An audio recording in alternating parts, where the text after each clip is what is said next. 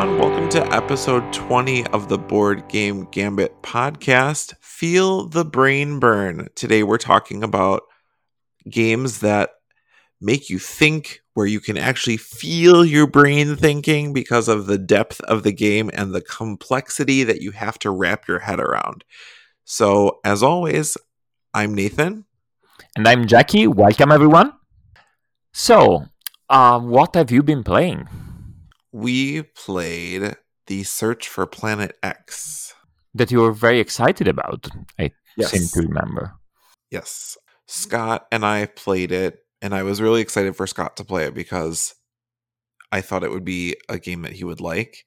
It's very much a logic puzzle, but I feel like the other games that I've played of it aren't as good. Like Cryptid was one. Tobago was another that I've played. While I do like Tobago because you're moving around and there's a lot of player interaction, this has very low player interaction, which I think is a positive for Scott. Also, I feel like in a logic puzzle type game, I want lower player interaction, just because you're trying to figure out different things on your own. Whereas with Tobago, you're trying to like find the exact location of the treasure and move around on the board. And Search for Planet X is really, really, really good. A really solid game. So I grew up, those little magazines that they would sell. They were like little puzzle books. No idea or memory of these things, but I grew up elsewhere, so. Well, true. In the drugstore, you could go over to like the magazine rack, and there would be all like the different types of magazines and things, and then there would always be like a monthly issue of puzzle games, and I would buy them quite frequently. And my favorite thing to do out of those puzzle books were logic puzzles. Oh, if Sierra is older than her youngest, the youngest sibling, but she doesn't have blue hair or something. So that kind of, it was just a book of those kinds of puzzles. Okay, no, then we had it too. We called it the Weekly Enigma. It's a little publication that comes out every week in Italy. And we also had those, they were called Susie's Question, because apparently this Susie had nothing else to do than to go to parties and trying to figure out who was older among 5 brothers. She could have just asked them, but I guess she was shy. Although I have to ask for my image of America, were you going by bicycle to buy these at the drugstore? No. That ruins my image. You have to realize that my idea of America in the 80s is basically Stranger Things. Oh, okay. So every time someone tells me something from that period, I get very excited and start imagining things. But okay. So, yes, it's a logic puzzle at its core. You're trying to find the Planet X, which is harder than you think. There are 2 levels of the game. There's the basic game, and then there's the advanced version. Has a lot more sectors, a lot more things for you to find. And it's so good, though. The different things have rules on them, on like, oh, the gas clouds can't be next to the dwarf planet or something like that. And that is standard for each game, or do they change? Yes. Okay. There's a set standard of rules for each game. Then they also, depending on your level, you can choose more clues or less clues to get at the beginning. And so because it was Scott's first game, I gave him more clues. I let him pick the more clues. I picked less. Then there are little things called research, where you find out another sort of rule about things. It'll say research, and it'll say gas clouds and comets, or dwarf planet and asteroids. And so it'll have the title, so you know what the 2 things are about. but you don't know what the thing is until you actually go and do the research. And it'll say the dwarf planet is within 2 sectors of the asteroids or something. So you're getting more and more clues as you go along, and you're also making theories, which is you're putting little guesses of what is in each sector down, and you're earning points if you're the first person to place those tokens, or if you're even right, you also get points. So there's a lot of different ways to get points, and then you're trying to ultimately find Planet X. In order to solve for Planet X, you have to know what's on the left of it and on the right of it. Okay. And so it'll say, what sector is it? What's in sector? If it's in sector 3, then what's in sector 2 and what's in sector 4? You have to have all that information in order to trigger the end game, essentially. And the other person has a chance to sort of wrap up and either submit theories to get more points that way if they don't know where Planet X is, or they can try and solve for Planet X also. And they get points based on how far behind they are from you after you solve for Planet X. Is this scenario based? You have a booklet of little scenarios, or is it generated at the beginning? How does that work? Oh my God. That's the best part.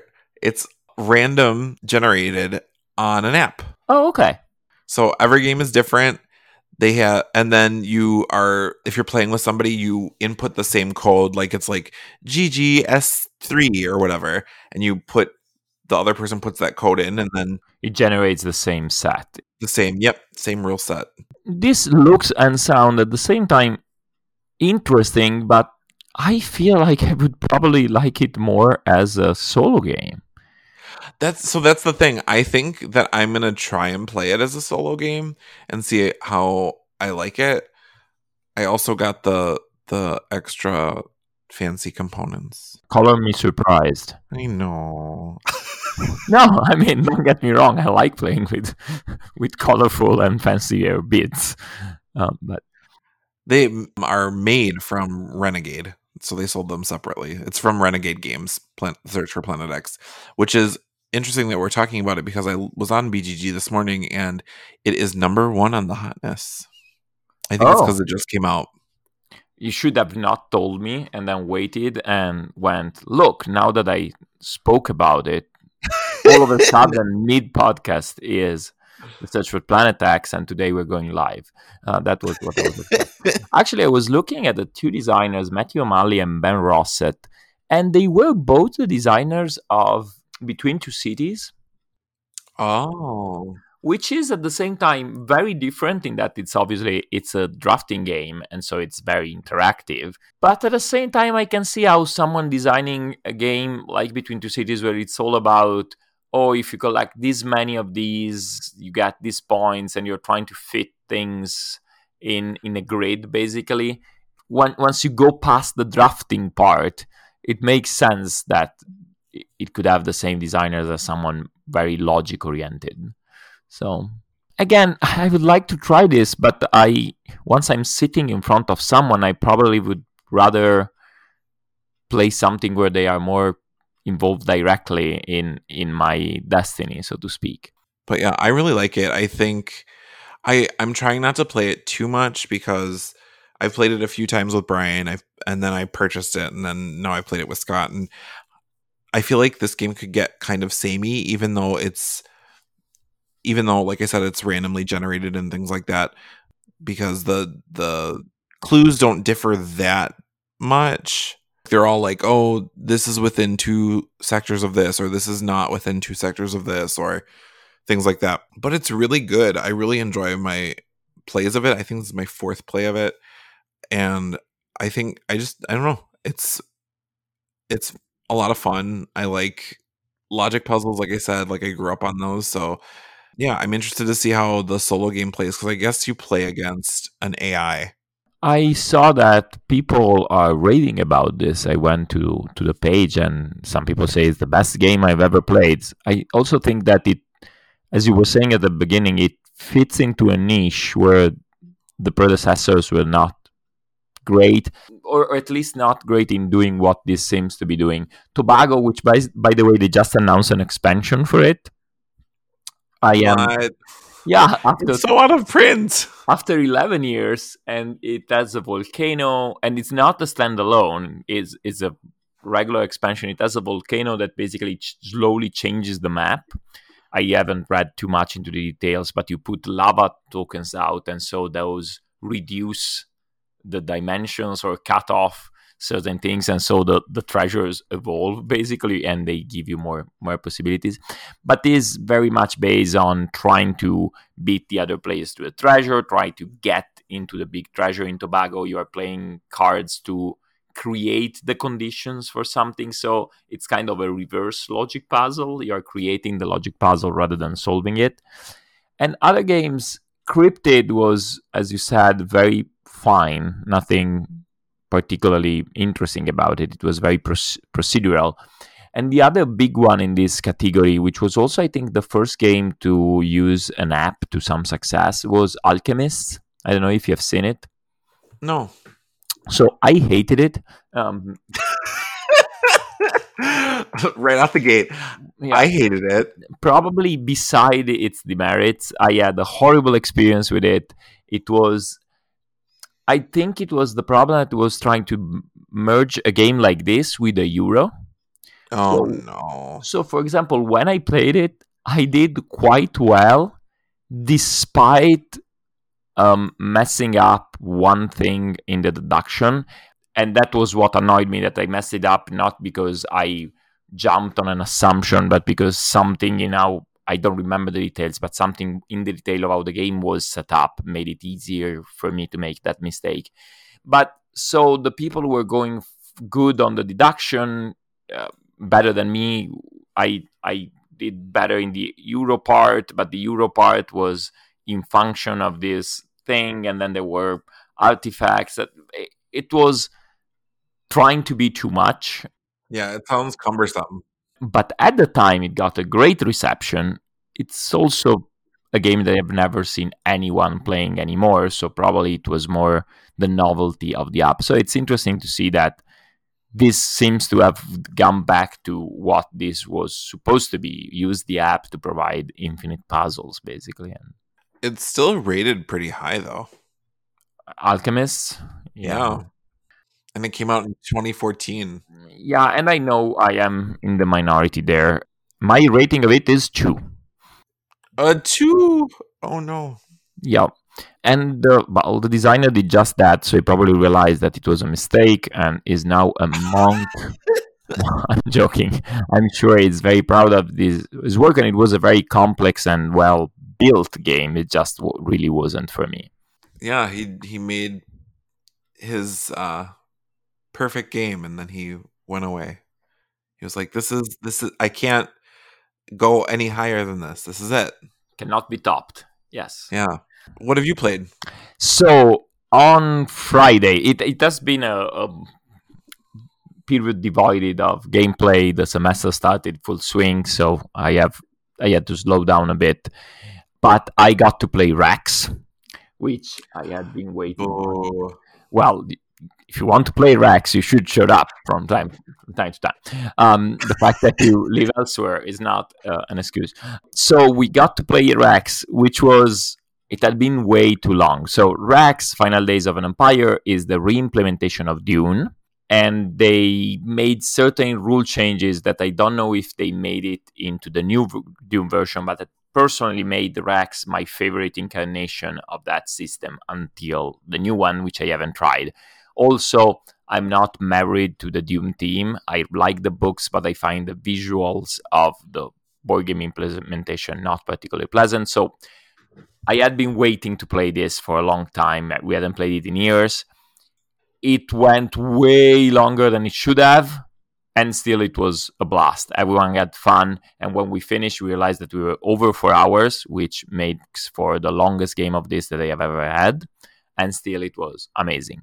So Rex and Dune, obviously, there is very little new to Rex that was not in the original Dune, is based around the fact that there are very simple rules. Basically, you put people on the board, you move them around. If you are ever in a place with an opponent, you fight in what today is probably more famous as the Scythe, combat system where you decide how much power you want to invest, and then you add leaders, which are basically a bonus like the cards inside, and whoever has the most wins. Whoever has the most pays the power that they have promised.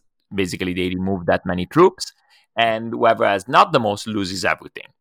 And this is basically the game, but every player brings a radically game breaking power to the table. And the absurdity of each of all this power basically balances the game out. And on top of that, there are special cards that most people don't know what they are until they buy them. Only one player at the table knows them. There are traders where if you have the right card out of a deck of 30, and you can have multiple, but normally you play with one, at the right time in the right battle, you can turn the battle to your favor, lose nothing, and destroy the opponent.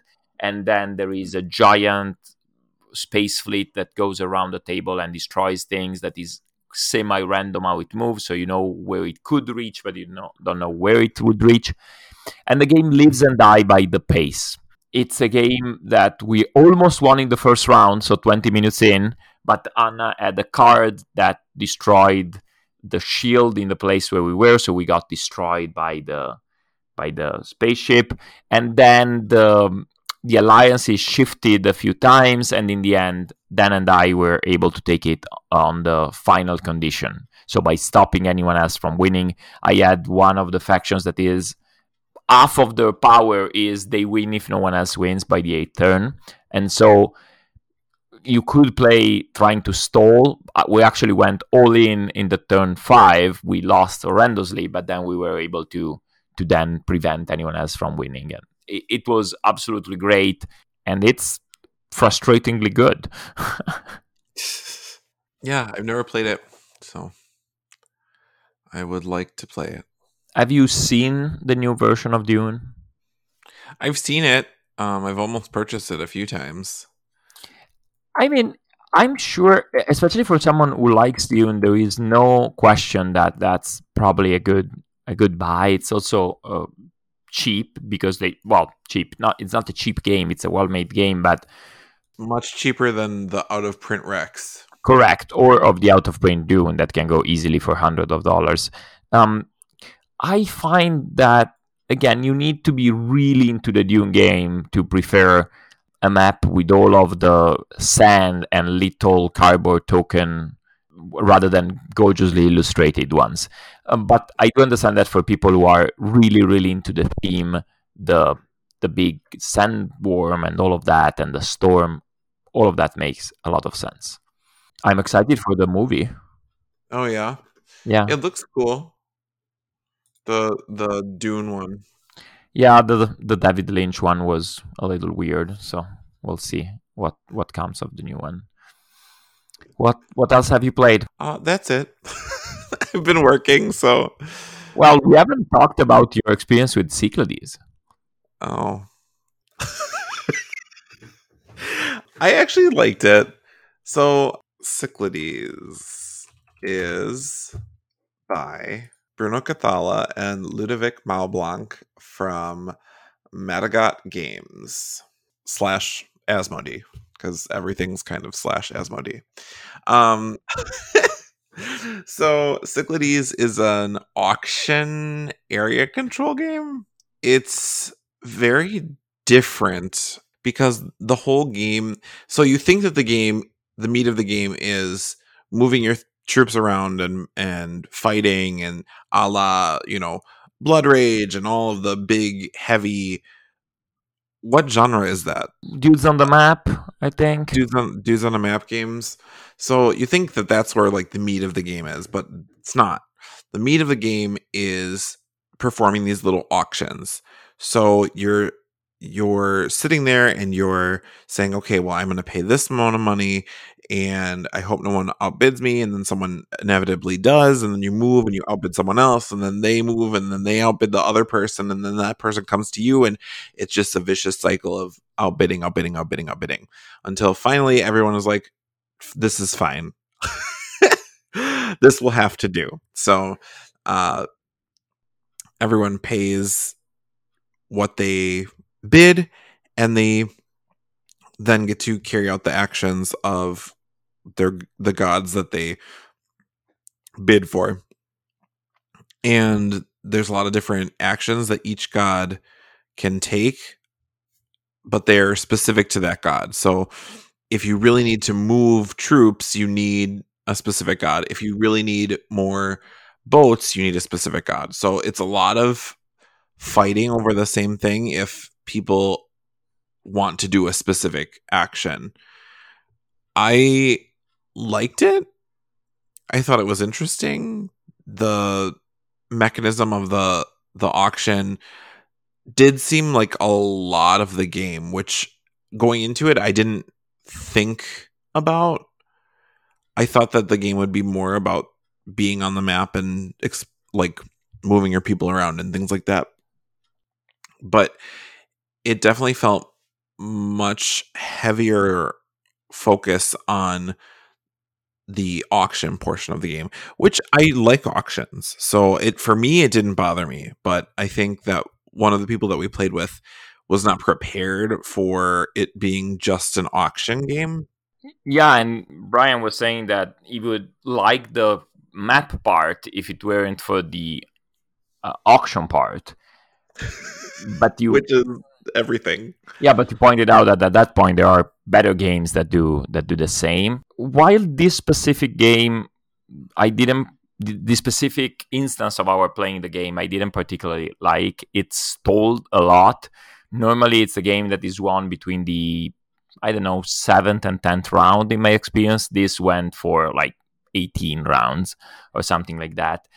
So, but I have good memories of Cyclades, so I don't know if it is that it shows its age or if it were just one-off bad instance that something didn't click. But I remember when it came out being the first game that I liked in modern games, with that being on the map, being present, probably specifically because the focus was not on, oh, I have all of these units with all of these powers and trying to attack you. Battles are definitely not exciting, quasi-mathematical, but not really because you have a die. So the fact that auction is where the game lives and die is what made Cyclades interesting to me. You collecting a set of buildings, but they also do something. Each god has its own proviso. So Mars, Ares, because it's in Greek mythology, moves the troops and builds the forts, and Poseidon moves the ships and builds the ports, and Athena simply takes you closer to victory because she's smart, and Zeus gives you powers to deal with various situations. And then there are a bunch of special creatures and all of that. I still find it charming to look at with the little minis, and I do really like that quick auction back and forth. The problem is, I think, also that as soon as one player becomes disengaged with that auction part, that mechanism becomes loose, because the back and forth must be done with determination, right? Not just because, oh, okay, this is cheap, but if I go here, Nathan will probably go and beat Brian, then Brian will probably go and move me away, and I can get to the thing that I really like, that is that. And that didn't particularly work in our specific game, and so that stalled a little bit. Yeah, I feel like when Brian stopped caring about the auction part, which was not super late into the game, but not super early into the game, maybe about a third of the way in, it made it difficult because Anna would come outbid me, and then I would go outbid Brian. Brian would be like, nah, whatever, and he would just go somewhere else. And the whole point was that I was supposed to outbid Brian. Brian was supposed to outbid Anna. Anna was supposed to bid you, in all of this, keeping it competitive, keeping it where everyone is fighting for the god that they want, but also not overpaying. so that they have enough money to do all the things that they want to do. And yeah, once he stopped caring about it, it really started falling flat.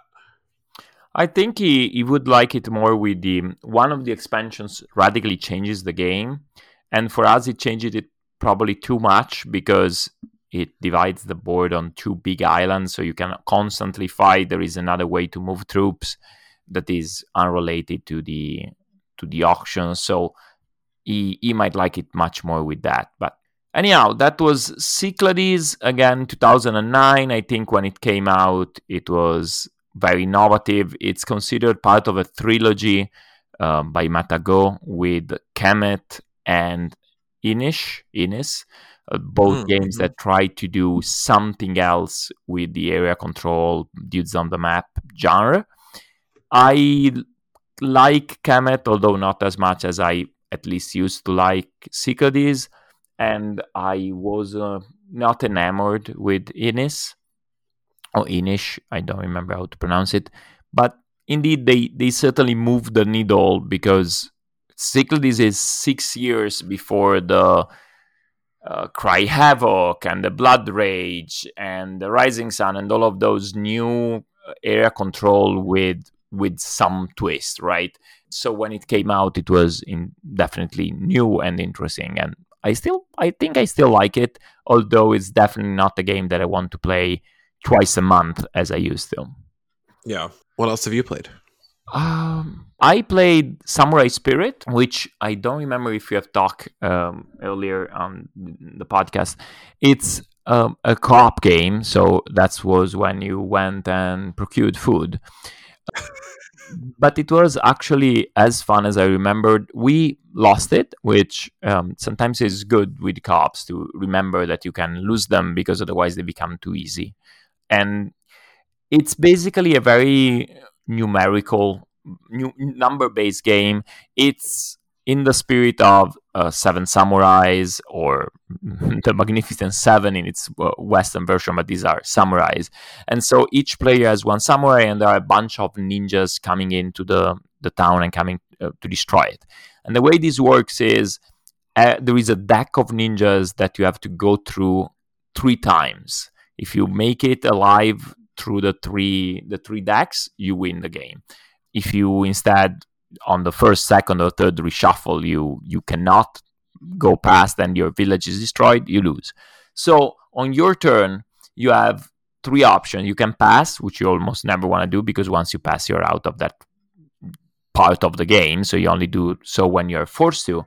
You can fight, which means flipping a card, and cards go at the beginning from 1 to 4, then you add in 5s and 6s, and you can either defend, which means trying to match a symbol on this fighting card with symbols on your player board, but you can only do it 3 times because there are only 3 symbols, or you can attack, which means putting it on the right of your player board where you have a numerical track. And so you're trying to hit a certain number, which is something between 9 and 11, depending on your character, without going over. If you go over, you destroy a part of the village and you're out of the round. If you hit the number exactly, a special power triggers. And so it's very, very trying to find the right card at the right time. What makes it interesting is that each player has special powers like ignore one number or discard a certain kind of card or pass a card to your neighbors. And you use these to manage the incoming numbers. And the third thing that you can do beside passing or deciding to fight and then deciding whether to attack or defend is giving your power to someone else. So since these powers are very numerical, very easy to determine, you simply give that option to another player for 1 turn.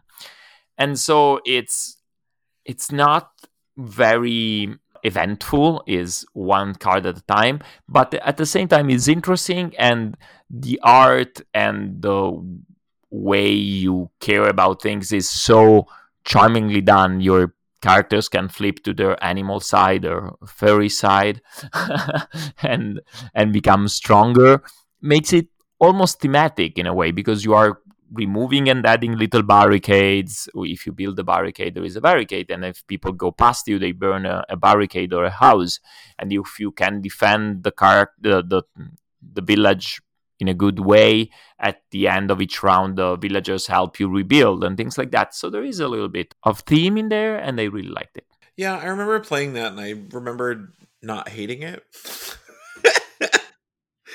which is like an 8 on the out of 10 for co-op scale. On the co-op scale, okay. Yeah. I will not raise to the bait. The game that we wanted to talk about today was Camel Up, or Camel Cup, the controversial naming of the game. Officially, it's Camel Up, but we have been defeated. The new version is clearly Camel Up, so they have defeated our dream of claiming that the graphic designer, knew better. Yeah, we chose Camel Up to be in theme with Brain Burners. No, actually to get to something light before delving into Brain Burners. So Camel Up, the first edition, came up in 2014, and it's a bidding game. So Jackie editing here with a quick note. Throughout the entire discussion of Camel Up, I'm gonna say bidding when I should say betting. Just consider that going forward, and forgive me for my mistake. Bye! It's a racing game in which you are not actually racing, but simply straight up bidding on what happens. And I think that the reason it became noticeable early on was mainly graphical. It's nice. It has wonderful art, very nice wooden stackable meeples of camels. But it was also a very good game. It went on to win the Spiel des Jahres, I think, or at least it was in the running, and it fully deserves it. So basically, on your turn, you have a multitude of ways to bid on the race. You can bid on the best camel at the end of the race, you can bid on the worst camel at the end of the race, or you can bid on the position of the camels at the end of the leg. The leg being when all of the camels have moved, because they move randomly with dice coming out from a pyramid. So on your turn, you have a very simple choice. You bet on something, or you roll one of the dice. You don't get to choose which one, but by doing so, you give a lot of information to the players after you, so you get a little consolation prize in form of a single point. Or you can place your oasis or desert, which is the only way you have to actually interact with the racing, and it's often very minor because you cannot guarantee that it will trigger. So the game has a very quick pace in that your choices every turn is get one of this bidding, and then you keep going until the game ends. So let's start with the components. How do you like the new edition compared to the old edition? Well, I loved the pyramid the way it was. So starting off with that, I feel like the new pyramid, the old pyramid was cardboard, right? Yep. So the new pyramid is plastic, which I feel like would be louder. I haven't played with the new edition, but I feel like it would be louder because it's more like clanky, rattling around versus the cardboard. I don't hate it. I don't really particularly like it though either. Are the camels plastic? I think the camels are plastic, the coins are plastic, the dice are plastic. So there is way more plastic in the new edition, and beside ecological considerations, I don't understand the choice of redesign. Everything looks less popping. For example, if you look on the bidding ties for the new edition, they are almost serious, like as if they were trying to depict a real camel race. Not completely, they're still vaguely cartoonish, but I feel that the cartoonish look of the first edition was perfect for the kind of game it was. And it is, because it's still out there. The edition didn't spontaneously combust when the new one came out. Well, but also the whole cartoonish part of it is so on brand for this game because you're racing camel stacks. So obviously you're not going to have a race and have things stack up on each other. Yeah. So it's comical that you're running around with, stacks of camels, and I think that it didn't need the second edition. And then you have a cardboard standee of a tree or something. Yeah. I don't mind it. I would never seek this out to replace my current copy. Which was good, because when they announced it, I was like, oh, do I need to get the new version now? And I'm happy. At the same time, if someone wants to get Camel Up, I would never tell them, oh no, go to all efforts to find the first edition. The second edition is absolutely fine. It's nice looking and it's a fine game. It's just that I am enamored with the old charm of the first edition. They apparently have rogue camels that start running the race in the opposite direction. Well, that makes for more chaos, which could be good, actually. Yeah. Speaking of chaos, one of the things that I really like about Camel Up is the rules by which the camels move, which makes me feel every time I explain it as if they were playing their own game, because I always start with that, because you need to understand how the camels move to understand what you are doing in the game. But it's something that you have very little agency on. So basically, each camel is represented by a meeple, a camel shape, a cameeple, I guess. But then each of them has a die of its color that goes into this pyramid, which is basically a fancy bag, although it has an elastic cardboard thing to open and throw a die, but you could do it with the bag. For example, when we travel, we don't want to bring the pyramid not to ruin it, so we use a bag. So a die is extracted from this container and rolled, and these are all D3s, so they have 2 1s to choose and 2 3s, and that determines how much the camel moves. However, what makes this very interesting is that when a camel moves, it carries with it all of the camels that are stacked on top of that camel. So camels that are at the bottom of a stack, when they move, they will help their opponents staying on top of them as well. So it's not only important how much you roll, but it's way more important when you roll it. Because if you roll after the camel on top of you has moved, then you as a camel are now potentially in the lead. While if you move before them, you are helping them no matter how high you roll the die. And I think that this mechanism is so simple, and yet it offers so much variability in what can happen that makes the race exciting on its own. I almost want to take out my Camel Up now, since it's very hard to play with restricted meetings because it shines at higher player count, and just make the camels run on their own without bidding, without anything, just rolling dice and seeing who wins. But I think that mechanism is actually smarter than people give it credit for. It's not just a random thing. It's designed to have so many decision points. Well, not decision points, but trying to go simply by probability is very tough, because obviously this is the most likely option, but it's predicated on 2/3 of this option and 2/3 of this option and 2/3 of this option, and so the possibility of the most probable option not happening are considerably high.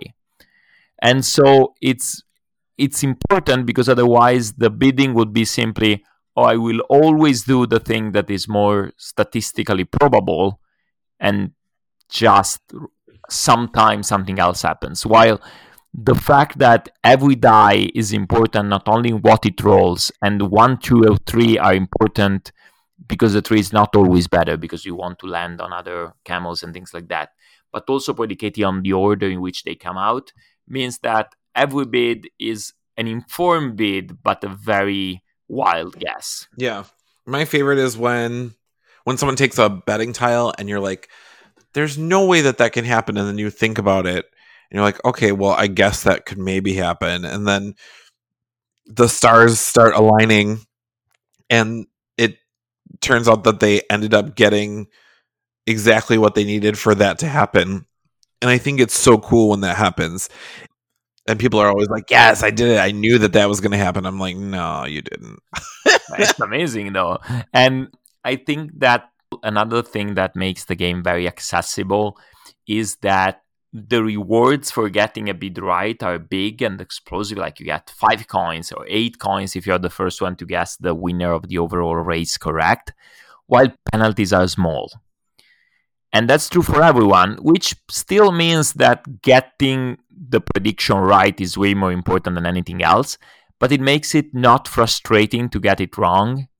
It's not like, oh, you're bidding 5, and if you win, you get 10, but if you lose the 5. It's you get this tile, and if you win, you get 5 points if you get it right.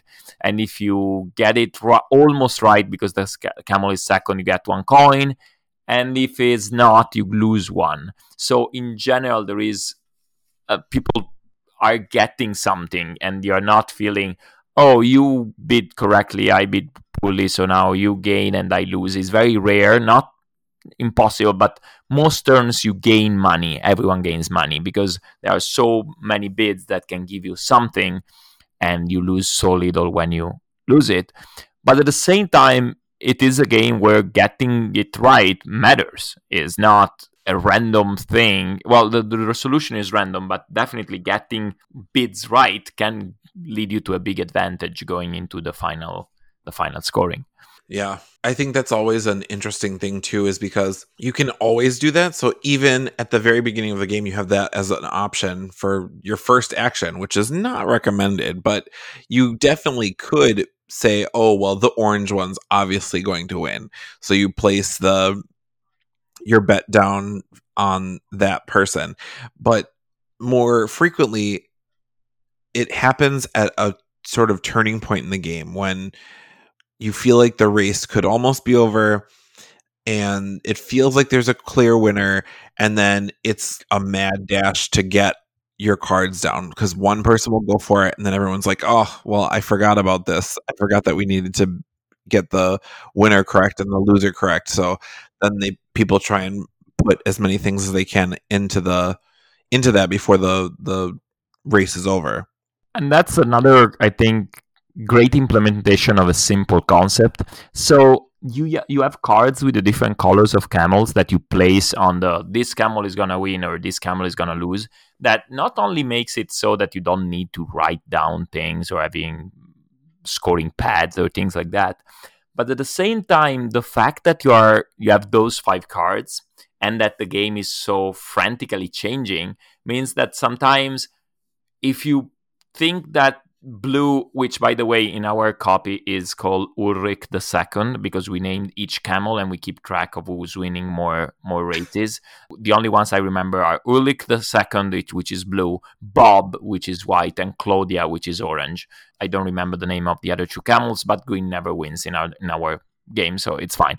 But anyhow, when you choose, for example, that blue will be first and you place the card down, and then things change horrendously, means not only that your blue card is now wrong and will lose you a coin on is gonna win the race, but that if Ulrich becomes very lazy and ends up being last, when you realize he's gonna be last, you don't have the blue card to place on the last camel space. And so, as you were saying, bidding early is a good strategy to try and get the full amount, because at the end of the game, whoever guessed the correct winner and the correct loser first gets more money, and then the second one gets fewer coins and so forth and so on. But it's risky not only because you don't have much information, but because what you put on one, you cannot put into the other slot. And so it's tricky. It's a lot of fun, and I like that it plays a lot of people, but you don't feel disengaged. Everyone feels like they're doing something that is determining the order of the race. They're rolling or they're putting down their oasis or things like that. I feel like they're engaged in the race the whole time.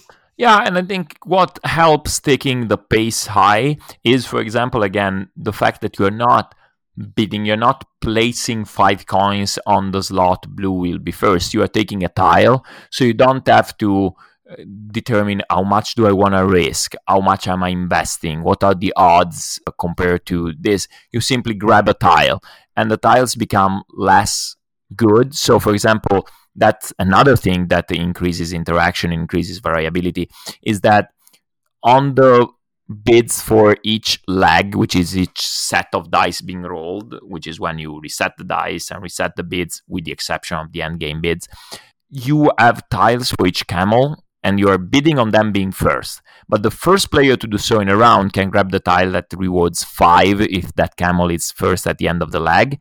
The next one is 3, the next one is 2. So it encourages you to hedge your bets. So even if blue really, really looks like it's gonna be first, once I grab 5 and you grab 3, the next player can go, well, you know what?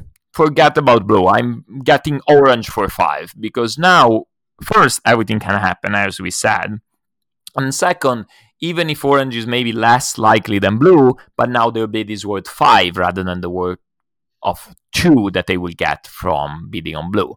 And so there is this encouragement to try out different things, to not always do the obvious thing, which I think is great. There's an expansion for Camel Up, which adds more stuff. Do you know if... I think that it doesn't work with the new version. But they might have included some parts of it.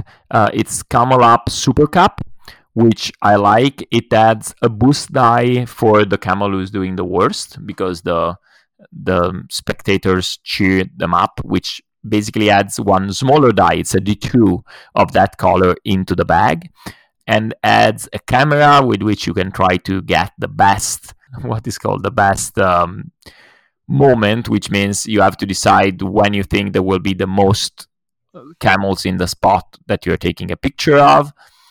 And it adds corrections for your bids. So it makes it a little more controlled, which I like the level to which it does, but I must say it takes away a little bit of that. Well, you can just play it and see what happens. The timing becomes a little more important with the expansion. And I appreciate that, because it gives you a little more control. It makes it a little more of a game. But especially when playing with kids or playing with family who doesn't play games, sometimes just going for the just bet on it with the basic Camel Up could be good. Yeah.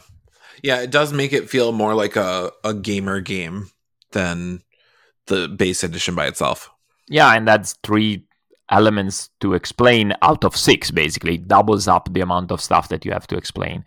The last thing that I wanted to get onto, then if you have something else, I'm glad to talk more. But the one thing that you can do, as I was mentioning before, to directly influence the race are these little tiles that are oasis on a side and dead desert on the other, and you place it on an empty space, and if it's an oasis, whatever camel or stack of camel that gets there moves to the next spot. And if it's on the dead desert side, wherever camels or stack of camels lands there moves one step back, and they give you a coin when they do. But mostly that changes the results, especially because when they move back, they go underneath the pile if there is someone already there. So how do you feel about those?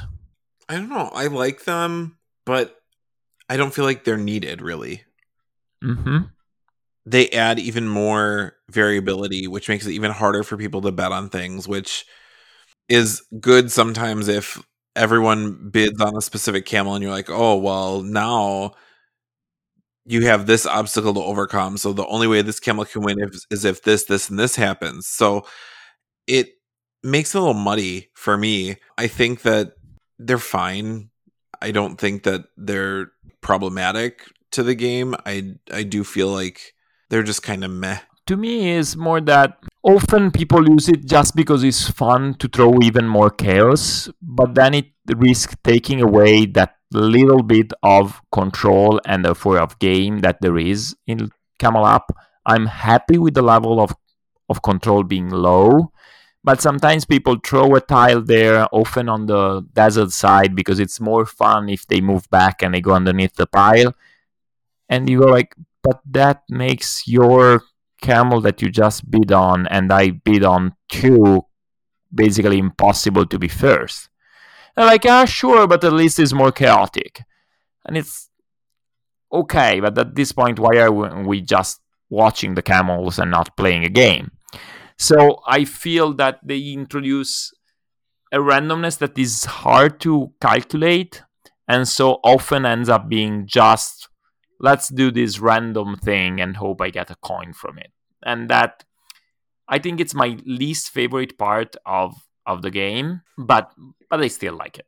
Yeah. Like I said, I think that they're not problematic. They don't make me dislike the game, really. It's just, like I said, I don't think that they're needed, really. Yep. Anything else? No. So, to summarize, Camel Up plays up to 8. It's charming, it's fast, it's quick. It's the closest you can get to a race experience without losing your money or traveling to a place with a lot of sand. So, I think we can wholeheartedly recommend Camel Up. Yes. Even though we wanted it to be Camel Cup. But it's Camel Up. All right, so on to today's topic, brain burners. To be thematic, my brain has been hurting thinking of the brain burners. I want to submit my alternative title, which is Burn, Brain Burn. But yeah, I also had a hard time figuring out first what exactly can be considered a brain burner, and then coming up with a few examples that I like or that I don't like. So, brain burners, what do we want to classify them as? So I tried to think of games that are difficult and taxing to play mentally. But then I realized that if I was going simply by that definition, I would not have anything that I like. Because while I like games that engage me and games that make me think, obviously I don't like to be in an unpleasant situation, right? And so I had a harder time coming up with a definition that went into the direction of what we were trying to say without basically reducing it to a negative experience. Yeah. I think there's a very fine line when it comes to brain burners because it can very easily become too overwhelming, too taxing to the point where you check out of the game, where you're like, I don't know anymore. I can't think about it anymore. It's too much. My brain hurts. I do like games where it's funny when we're playing, you'll say something like, "Oh, we broke Nathan," because I'll just stall on one turn. And I don't like being a turn turtle, but I do like those kinds of games where I'm like, okay, I just need to finish calculating this, and then so in order to do that, I need to do this next turn, then this turn, then I should have done this last turn, but to correct it, I'm going to do this turn. So I like that level of thinking and the level of thought. Brain burners are very low luck a lot of the time, which is what makes them brain burners, because you're like, okay, well, I know that this is what's going to happen. So I know that I need this, and I know that I need these resources, and that'll happen exactly in 2 turns based on this. So it's a lot of calculating, which I know some people don't really like, but I think that it keeps my brain very active. I like being actively engaged in the game process. I do see that sometimes it can detract some games that are closer to medium range versus the medium heavy to heavy games. Those I can focus more on not only what I'm doing, but what other people are doing. Mm-hmm.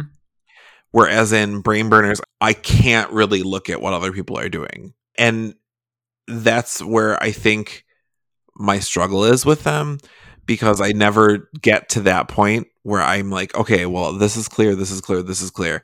Okay, I've got my time figured. I got everything that I need figured out. Now, what does everyone else need? Yeah. And that's particularly painful in like worker placement where you aren't really paying attention, like, oh, this person clearly needs this space and I need this space, but I think that other people are going to go for this space first, and then you go, oh well, I should have gone to this spot first, and then the next turn I could have gone to the other space. And that's where I'm a step off of feeling very comfortable with brain burny games. Mm-hmm. But for me, first of all, I must say that I really, really like the term turn turtle. I love that. But also, I try to look around for ideas, and I figure out that one thing that I am probably disconnected with the majority of people in the hobby when I was looking at weight. Weight seems to be predicated on the number of rules, but to me, the number of rules don't necessarily make a puzzle harder. They just make it a little more boring. And so, for example, I figure out that Bora Bora is considered very high, and I like Bora Bora, but I don't consider it particularly complex in terms of decision making. And I found that often, with few exceptions that we will talk about, games that get very complex, very heavy, or considered very heavy, I don't find particularly more complex to play, but just more boring. And this, for me, has been the case with, there are a few friends of mine that I play with that they are normally very, very competitive, very good players, but they really like some of these very long, very involved, very heavy, brain burny kind of Euros. And I tend to do extremely well at those and hating them. Not hating my friends, hating the games, which is really weird because there was a period where specifically a lot of these were coming out and people would like to play these more involved, heavier, more rules, more things to consider kind of Euros. And we would play it, and I would do particularly well at those and absolutely hate them, while they were lost in the thing but still liked it. And so it's weird to me because often people assume when I meet new people that the fact that I tend not to like particularly heavy Euros, particularly long and involved and a lot of stratified rules kind of Euros, is because I want something less difficult. But for me, it's actually the opposite. Normally, the longer the Euro, the better I do. It's just that I don't like the process. I think that at some point, games, in the effort of making the puzzle more complex, start piling up things that, sure, you need more time to work through, but they detract from the purity and the beauty of a clever mechanism. And so probably what is usually considered a brain burner is not for me, because I prefer to probably burn my brain in a faster, more contained, more laser focus kind of thing. Not necessarily a simple game or a game with just one or two rules, but those middle of the way Euros, which are the ones that I tend to prefer in general, right? Yeah.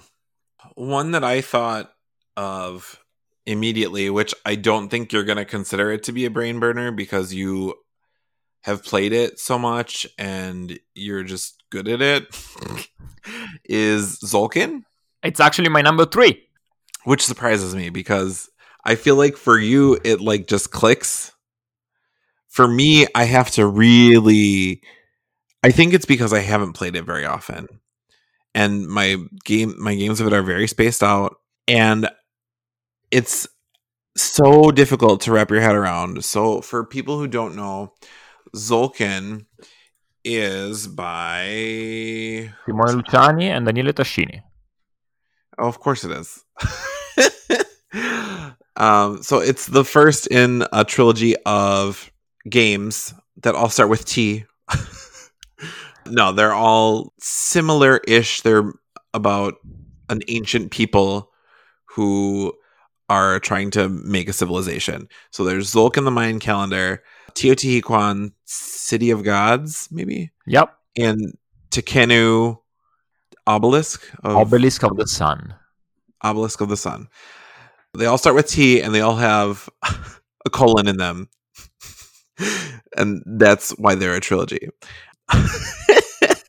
But they are all by the same designers. They're all very different, but all very, very, very good in their own right, and they do something very unique to them.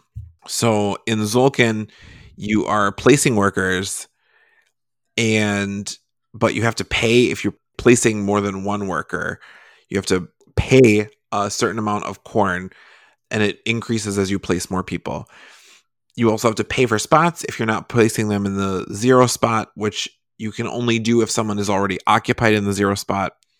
So there's a lot of managing your money, which is the corn. And also, though, you have to wrap your head around, you either are placing the people or you're taking them off and resolving the actions. You don't get the actions until you take them off. So it's very, you have to wait for it to be a certain time, but you want to make sure that you have all the resources that you need to get the different things. So I guess I don't think about the take place. Anna had said that during our last game, I think. She was like, okay, well, if I take this turn and place this turn and take that turn. Oh, I never even think about it like that. I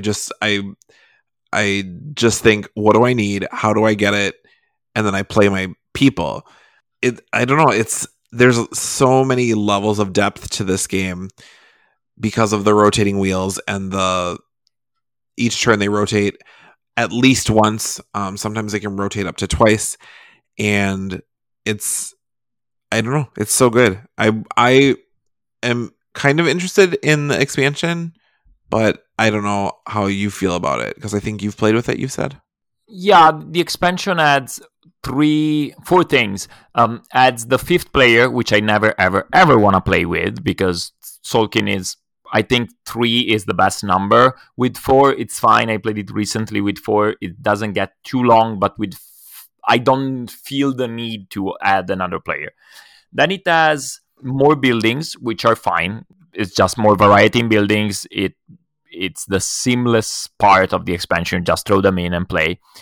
Then it has special powers, which I don't like the one time I played it. People also say they're unbalanced. We talked about this before, but my problem is not that they might be unbalanced. I wouldn't know about that. It's just that they give you an advantage for doing certain things, and so they orient your strategy. And what I like in Tzolk'in is trying something different every time I play.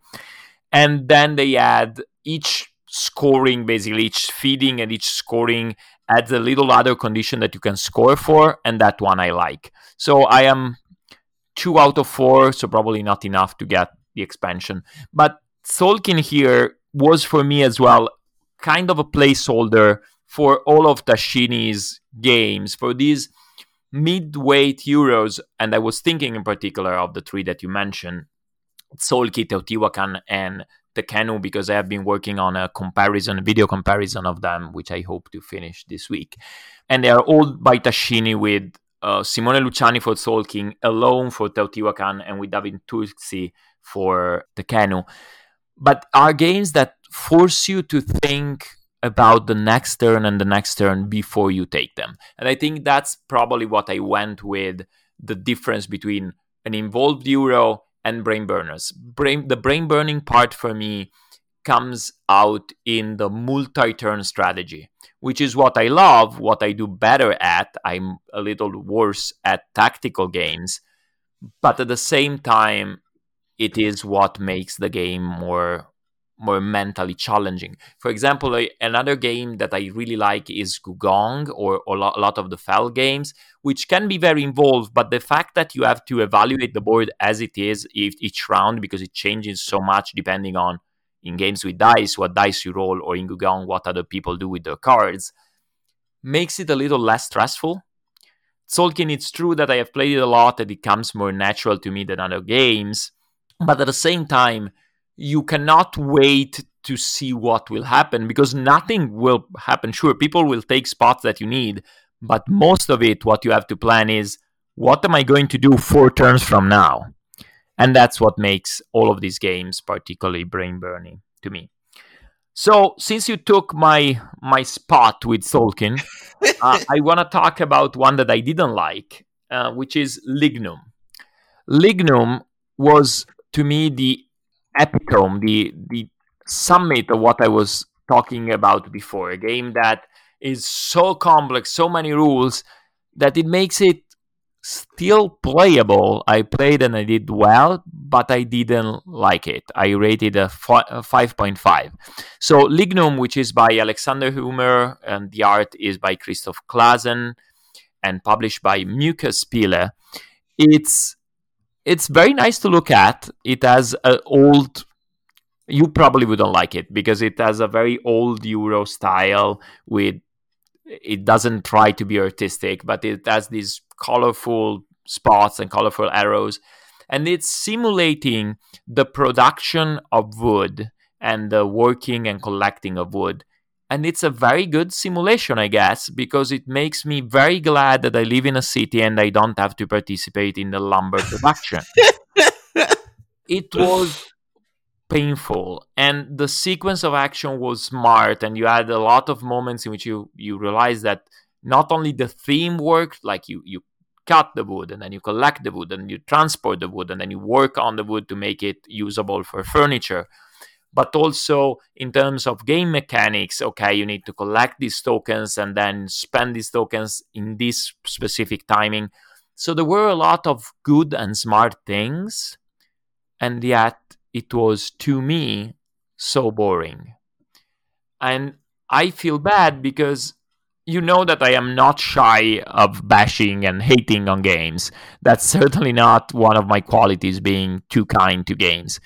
But this game feels like something that has been done with love, with care, and that is not a dumb game. There is not a single mechanic where you go, oh, that clearly ruins the game. How did they think of putting that in? But it was so many things that you have to take care. And sure, you do it. You do it. It's not like it's unplayable. It's a brain burner, but it's still a game that works. But in the end, it was not for me. And so this will be my experience with a brain burner that really, really didn't work for me. I'm surprised that is the one that stuck out to you, because my one that I didn't particularly care for, I thought was going to be on your list of ones that you didn't particularly care for. Which one? Trismegistus. Oh, fair.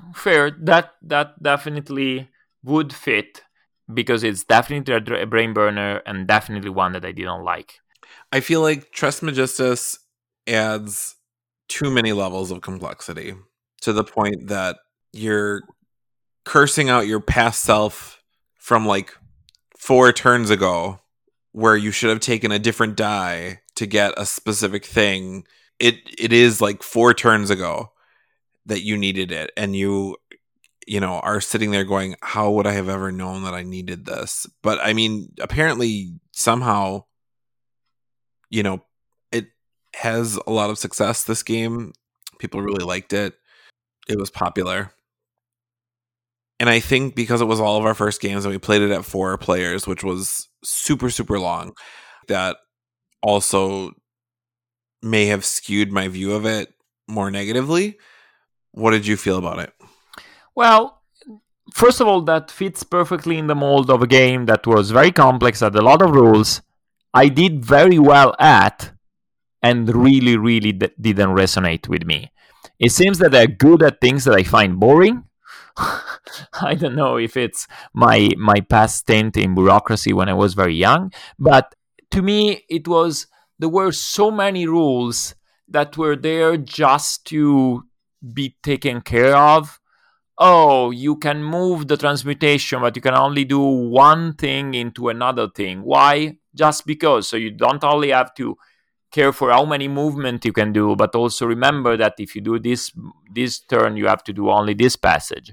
And if you want to build this stuff, you have to wait for this and that. And you have these things that improve your board and make certain things click when you move, but they are one-time use. So you get them, you use them, and then you have to reset them.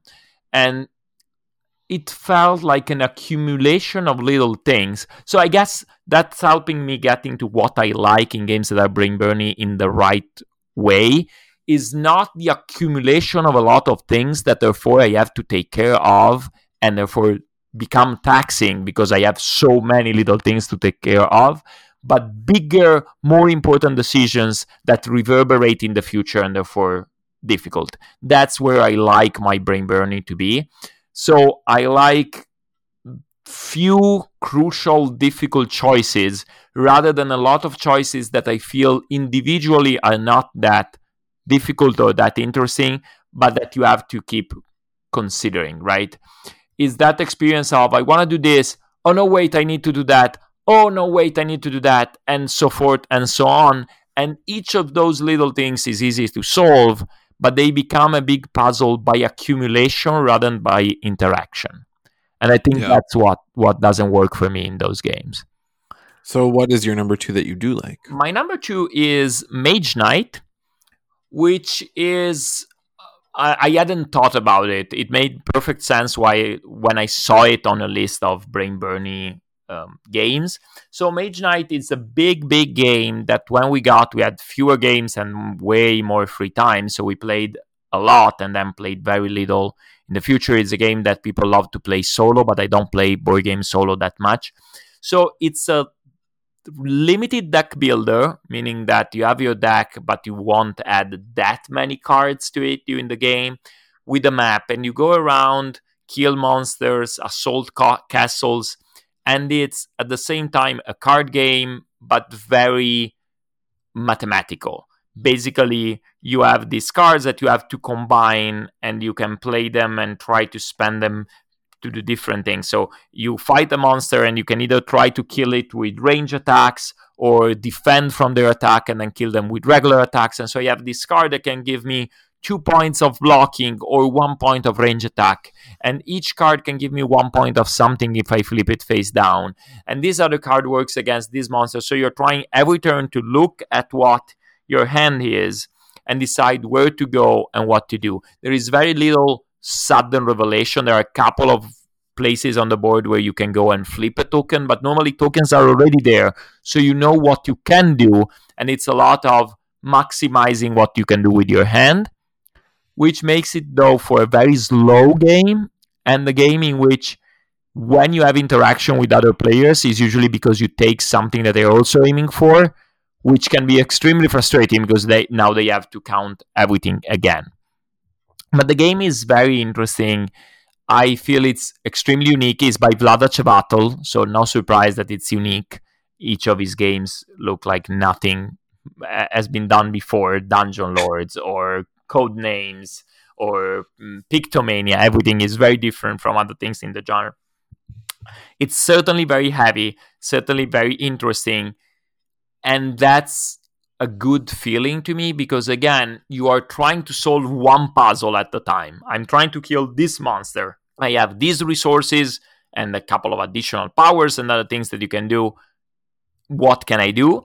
And at the same time, the way you gain more spells and more cards and you can burn monasteries or you can fight dragons, it has a certain amount of theme. The art on the card is fantastic. I really think that it's a game that you want to play for all of the things around the brain burn, but that the brain burn makes very interesting on a mechanical point of view. Mm-hmm. Yeah, for sure. My number 2 is Aquasphere. So good. But it is brain burny. Because, so I think the reason why brain burners are brain burny for me and why Aquasphere makes the list is because it is, like you said, multi-turn planning. And I'm better at single turn planning. I'm not as great as at the multi-turn planning. But in Aquasphere by Stefan Feld, you definitely need some multi-turn planning because it's a programming game. So you're moving a little meeple along a programming path and you have to think about all the things that you need to do and you want to do them, but you need to see if what the other person's doing. So sometimes you need to sort of pause it and wait a moment to see what the other person does, and there's just so much going on that every time I play it, my brain hurts, and I hyper focus on like one or two things, which you can't really do in this game. You really need to be focused on a little bit of everything. And I think the reason why I hyper focus on just a few things is because otherwise it does get very, very brain burny for me. But again, you seem to do very well at this game, but I think that this is one that you like. Oh, I adore it. It's probably my favorite Euro. I say probably because it's hard to decide, because it's up there with Solkin and with Macau and Lorenzo but and those are probably the four candidates. Sometimes Gugong picks up, but I haven't played it enough. Aquasphere is a game that I adore. It's probably the only game that I haven't lost that I have played multiple times. I mean, obviously there are a bunch of games that you play one time and then it's done. But I really, really like it. I think what makes it less Bramburny to me is that you are limited in how much further you can go, because you cannot program like 5 turns in advance like in Tolkien, where you can live a meeple ride on the wheel, and also because the order of the actions that you can program is kind of determined for you, so there is not that you cannot really do everything, which is what makes the game very beautiful to me. It makes it so it has focus, and I think the way it provides variety with almost no randomness. The cards that come out are random, but you can acquire them in non-random ways, makes it oh so good for me. It's a perfect 10 for me. It's very, very good. I do understand what you mean, that it can be extremely tough, and I adore it. I have only good things to say. I probably like it even more than Macau, which is saying something, because I have played Macau a lot of times and I really like it. I've played it 20 times. I can't wait to play it more, and it's great. Yeah. So yeah, I really like it every time I play it. Again, we have so many games that I feel like it's for the games that are more complex, it's difficult for me when we don't play them in relatively close proximity, because then I need like a rules refresher, and then it's like, okay, well, how do I need to do this strategy? And then I usually remember how to do the strategy maybe like 3 turns in, and I've already tanked my game. But I really enjoy this game. I think it's very smart. It feels very different than a lot of his other games, but I do see the sameness of it also. I see when you are trying to do all the different things but don't really have enough, but you still get points through multiple ways. So I see a lot of similarities, but also it feels very different to me. Mm-hmm. So what is your number 1? So my number 1 is one that if someone went on BGG, and I encourage you to do so if you don't know what I'm talking about, on Board Game Geek, this is marked with a weight of 2.2 out of 5, so quite light. And I was extremely surprised, and the only explanation I can give is that people play it more often with 4 than with 2. The game is Barony, which to me feels a chess-like game. It's completely no luck. It's a zero-sum game, meaning you are competing for the same territories and the same resources. It's a lot about blocking what other people can do. And I find it much like chess. The rules are very easy to explain, but there is nothing you can do. You have no escape if you make a mistake or if people outplay you. And I am baffled by the fact that people find it light. Whenever we play it, it's a chess-like experience. So extremely intense, extremely deterministic. I guess if you play with four, it's basically you are moving little. The components are stellar. You are moving little wooden meeple shaped like knights around this modular board, and each action that you can do is very determined. You can move to another spot, or you can convert a knight into a village. They found the village, and so forth and so on. But so the list of actions is extremely simple. So while it's not each piece has a different ability like in chess, but you have 7 actions, so more or less like chess. The terrains have a certain value and a certain effect. You can do certain things on certain terrains. Mountains are easier to block. Water is impassable. You can build cities, but not on forests, things like that. But everything is so predetermined that you have to think about, okay, if I move here and they move there, then I can move here and now they cannot do that. And so, much like in chess, you're trying to outmaneuver and outflank your opponent. I've played all of my plays of these 2 players with one exception. So I imagine that can be the reason that maybe when you're playing it with 4, it becomes more, oh, let's go for the leader, or oh, you are defending against him, therefore she will attack you on the other side, or things like that.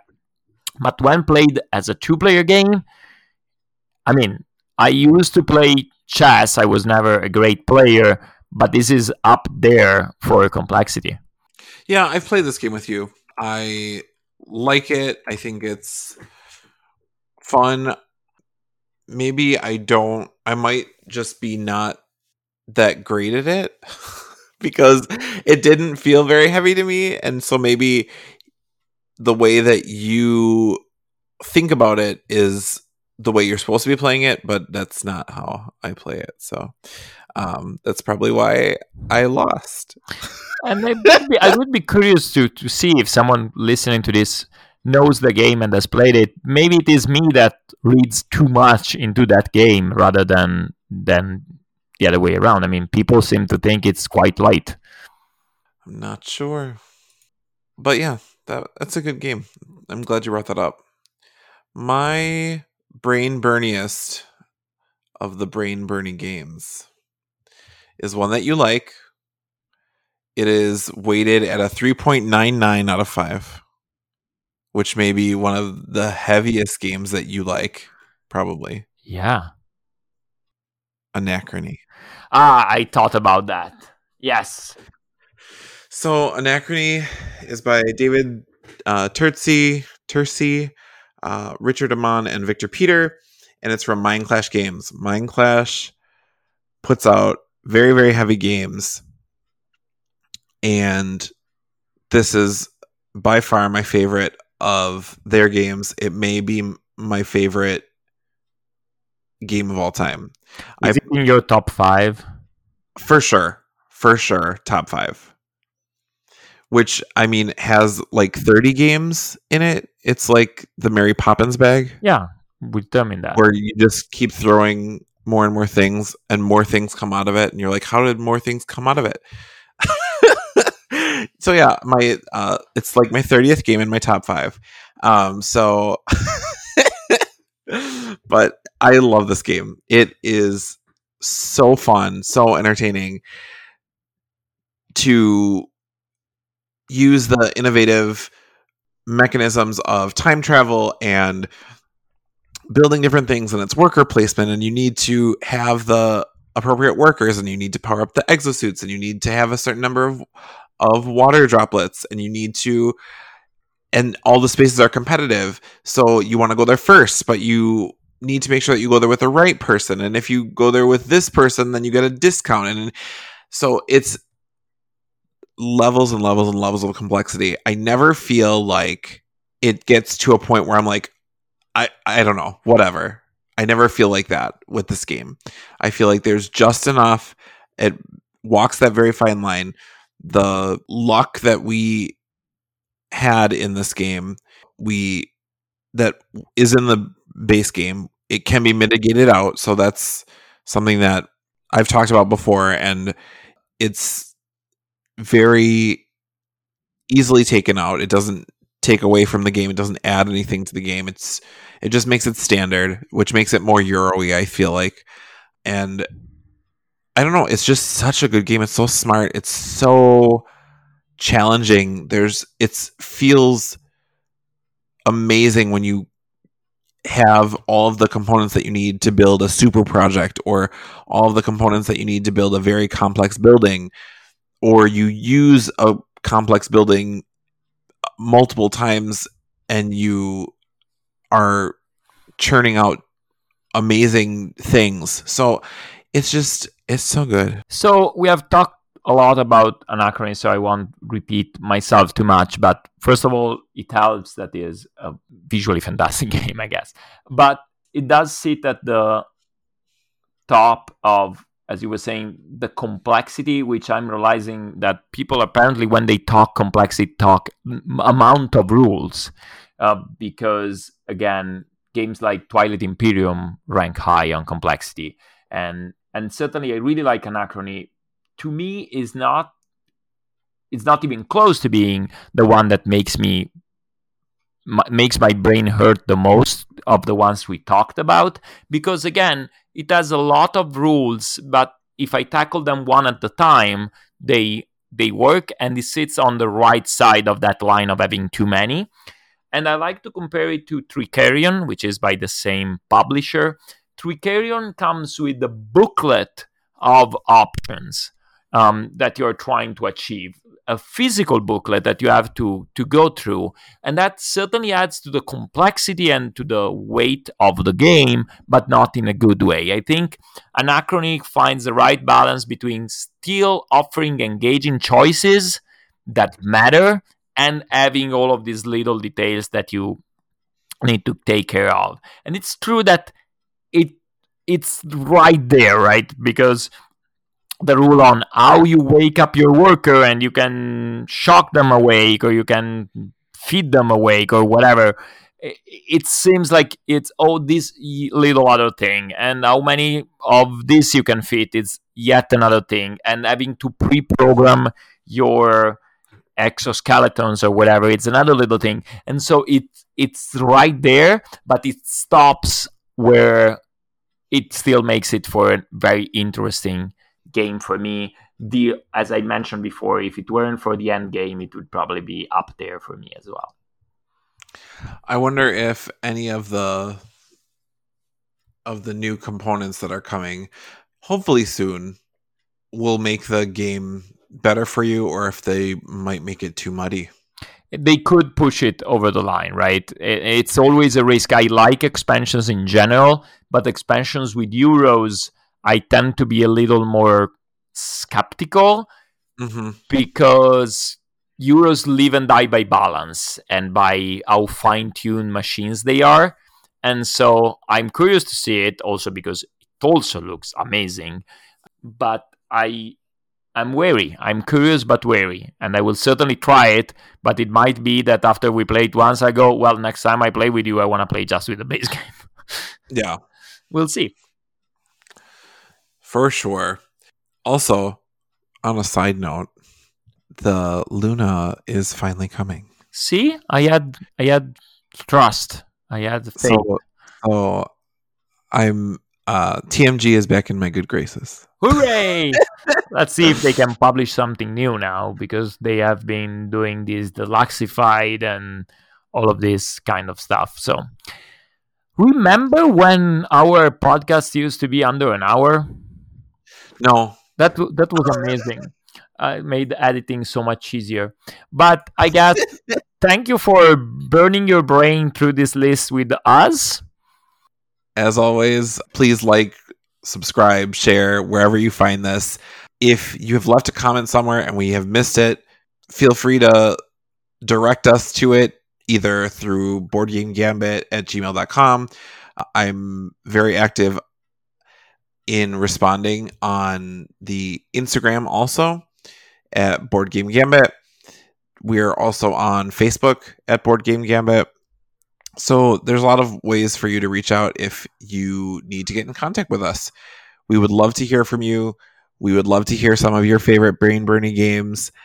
And if you think that some of our games were too easy to be on this list, let us know. Someone thinks Trismegistus should be a one weight game. Yeah. Well, I love being wrong, so it's great. So signing off, as always, I'm Nathan. And I'm Jackie. Goodbye. Bye-bye.